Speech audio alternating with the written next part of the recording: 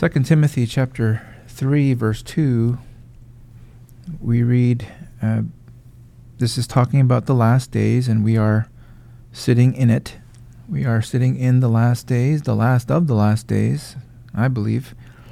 In verse 2, some of the characteristics of these last days: for men shall be lovers of their own selves, covetous, boasters, proud, blasphemers, disobedient to parents, unthankful, unholy.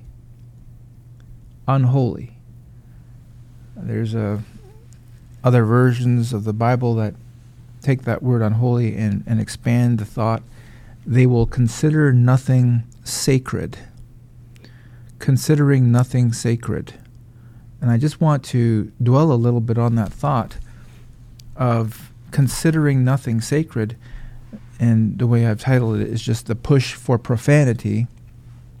And the word profane or profanity, I mean, it could mean a swear word, but it also has the idea of that which is profane, that which is not sacred, irreligious, disrespectful, and that sort of thing, irreverent, unholy. And there seems to be a push for that today. And I just want to share some thoughts. These are just some thoughts, because really it sprang from, I'm still enjoying the Kings in 2 Chronicles, and I'll just give you a little bit of background. As you know, I've mentioned this before, when Hezekiah, the good king, he comes on the scene, the first thing that he does, you can read this in 2 Chronicles chapter 29 in verse 3, the first year, the first month, this is what he does. In verse 5, he says, sanctify yourselves and sanctify the house of God. Carry forth the filthiness out of the holy place.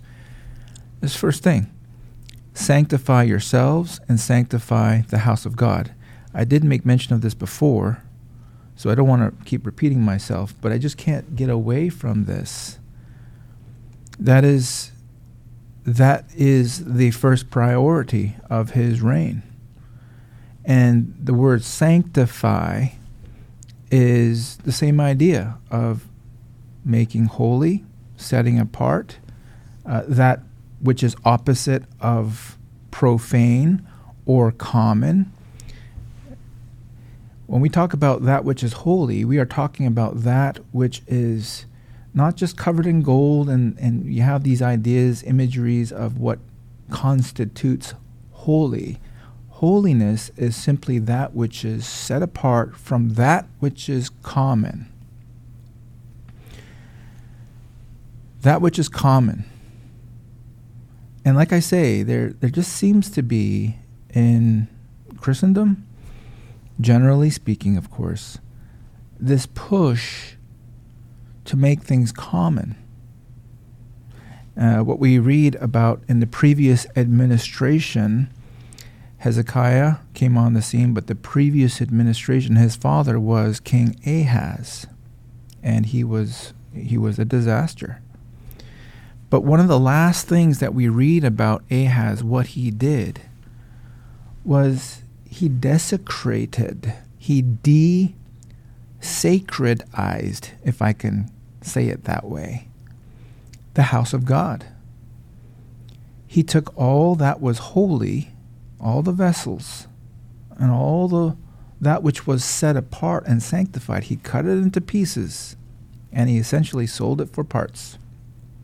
You can imagine some of the children of Israel having, hey, I have a piece of the table here, I don't know, souvenir piece or whatever. He desacredized God's house. He cut it all up. Furthermore, he set up altars, it says, in every corner of Jerusalem. Every street corner, there was an altar set up. You don't have to go to the temple. Don't bother yourself. He made it convenient.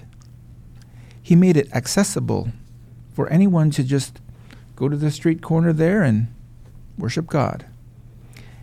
On top of that, it says, in every several city of Judah he made high places.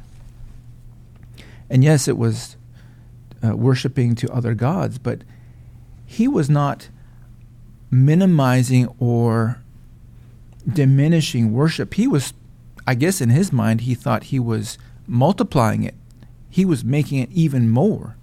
He was going to put up an altar in every street corner in Jerusalem. He was going to set up high places in every city in Judah. You worship there. You don't have to come to the temple in Jerusalem. You worship there. And this was a great abomination to the Lord. So in his mind, he's thinking he is maybe making things more convenient. He's multiplying it. But in effect, he was desacredizing. He was making something common. Okay.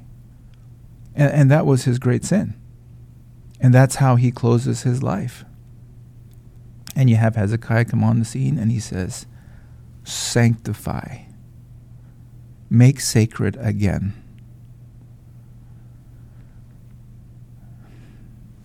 And so, just been thinking about that point. The opposite of that which is profane, that which is common, the opposite, just try to come with me on this. The opposite of that which is profane is sacred, is the word consecrate, is the word sanctify. They all have the same idea. Sacred, consecrate, sanctify. The opposite of that, profane, desecrate, irreverent, disrespect. And I would just like to submit that this is what is happening today. There is this unusual push to make things profane, to make things common among God's people. Let's just walk through very quickly some of the commandments. When God says that thou shalt have no other gods before me, and we will, in our hearts, we would never do this overtly, but in our hearts, we are putting God, if I can say it this way, in the pantheon of our hearts. God comes along with other gods, other loves, other passions, other pursuits. We're putting God alongside the other gods in our heart. That is making God common, essentially. If you look at the second commandment of not making any graven image or making God into the likeness of birds and beasts, again, what is that? But you're trying to bring God, who is the high and holy one who inhabits eternity, and you're trying to bring him into a level of a beast or a creeping thing or a bird. That was the great crime of when they made the golden calf a cow. This is your God that brought you out of Egypt. It's making God common. It's a profaning of that which is holy. And by the way, this is the reason why I personally, I'm not going to be all dogmatic about this, but the Lord has to just deal with ourselves, with our consciences. But this is why I have a real problem with some of what we see by way of Christian entertainment, the depictions of Jesus in motion picture and other things, because it is making Christ, who was a man, yes, but it's making him a very common, relatable, and we are enjoying the fact, oh wow, he's just like one of us. Well, he is, and I don't want to diminish that, but he isn't either. I think there's a reason, now this is just me talking, I think there's a reason why we don't see anywhere any images of Jesus Christ, like statues from the ancient world. As strong of an influential figure that he was, you would think that there would be somebody, or lots of somebodies, that would have wanted to do that. We don't see that anywhere. Now we see images of the Caesars and different individuals. So it's not as if they didn't know how to do that. I mean, they certainly had the skill to do that, but you don't see it. And I think that there was probably, if I could just project a little bit, although there was great admiration for the man, there was also a sense of a fear of trying to do something like that. That's just my opinion. But if you move on to another commandment of God's name, God's name is so holy, and there is a push, it seems, to make God's name common. God's name is who God is, and so sometimes you'll hear things in song about God being referred to as the man upstairs. What is this? Just think with me. What is this but an attempt to make God common? He's just a man upstairs. No, he's not, friends. God's day, fourth commandment, and there is a push. It's very, very sad in my mind, a push to see God's day, which is still in the moral law, a push to see that made common. It's like any other day. It's like any other day. And you can just keep going down the list. I mean, I'll hit the obvious ones. The sixth commandment, the sanctity of life, thou shalt not kill. Again, what is this? There's a push to remove the sacredness of life itself. I mean, that's the whole thing with abortion. People are just referring to a child in the womb as a clump of cells. That's how you refer. They don't call it a child or a baby. They call it just a clump of cells, a fetus. They try to take the sacredness away from it and make it common. It's just cells, like there's another part of your body that has a clump of cells, and it's just removing, desacredizing life itself, that which God has made sacred, a push to make common. And then you have the sanctity of the marriage relationship. Thou shalt not commit adultery. There's this thought, what's the big deal? I can sleep with anybody I want. Or you have this couple that's not married, but they're together, they're living together, or sleeping together, and they look at a married couple and they say, there's no difference between me and you. The only difference is that you have a piece of paper that says you're married. And so they're minimizing, diminishing the sanctity of the marriage bed and just making it common. What's the big deal? What's the big deal with the abortion? It's just a clump of cells. What's the big deal of... We're just sleeping with one another. There's no big deal. There's this push to profanity.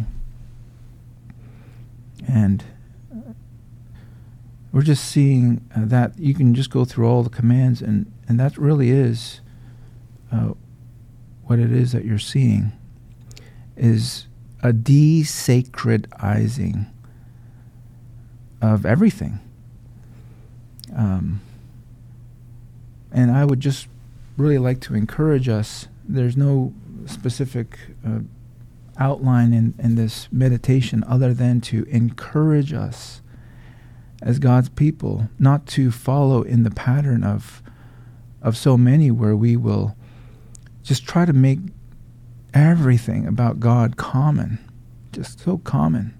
Now, He is our Heavenly Father, and we have a wonderful relationship with Him, but we want to keep, but God is holy.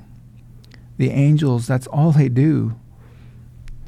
They surround the throne and they cry, holy, holy, holy, covering their faces and their feet. And we as God's people need also to have a reverential fear of God in our disposition, in our worship. And we want to be very careful. Like Hezekiah, we want to sanctify ourselves, and we want to sanctify God's house. The verse I'll leave with you is Romans 12, verse 1, which simply says, I beseech you therefore, brethren, by the mercies of God, that ye present your bodies a living sacrifice, holy, acceptable to God, which is your reasonable service. Let's be a holy people. McShane says his prayer was that God would make him as holy as it's possible for a saved sinner to be. That should be our prayer. Make me holy because God is holy. Amen.